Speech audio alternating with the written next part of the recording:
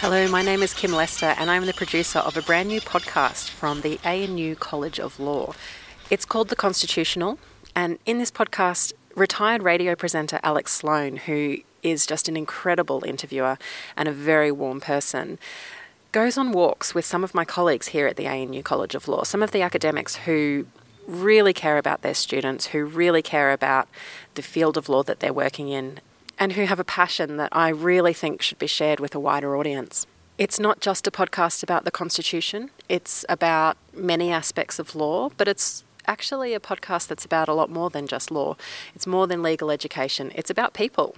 If you like conversations, if you like learning about people and finding out what makes them tick, then I think you might enjoy this podcast.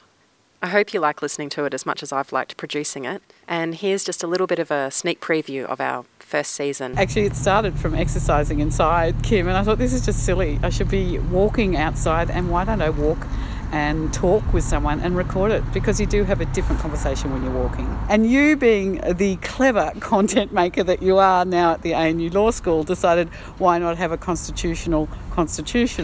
And so part of our conversations with these incredible lawyers at the ANU is about the Constitution as well as the walking Constitution. Yeah, I mean, we stand on the shoulders of giants. There are many people who help us get to where we are. Some people are more fortunate than others. I try to carve out at least 15 minutes at the start of every 2-hour lecture to ask my students, as I was asked 25 years ago, what's happening in the real world, what's in the news, and how can we relate that to what is notionally our subject matter here, the Constitution. There's a bit of a popular feeling that feminism, either we don't need it anymore or it's dead, but that's so not true on so many levels. And in spring, all the ducks have little ducklings and the swans have little cygnets, and there's people lined all along the bank of Sullivan's Creek over here taking photos of the little families. The whole idea of this model is that you go to where the people are and you offer something and you support them in a collaborative way. You don't tell them what to do, you find out what they already do. My confession is that I failed first year legal history. I now love legal history. I think I'm the only judge in the Supreme Court at the moment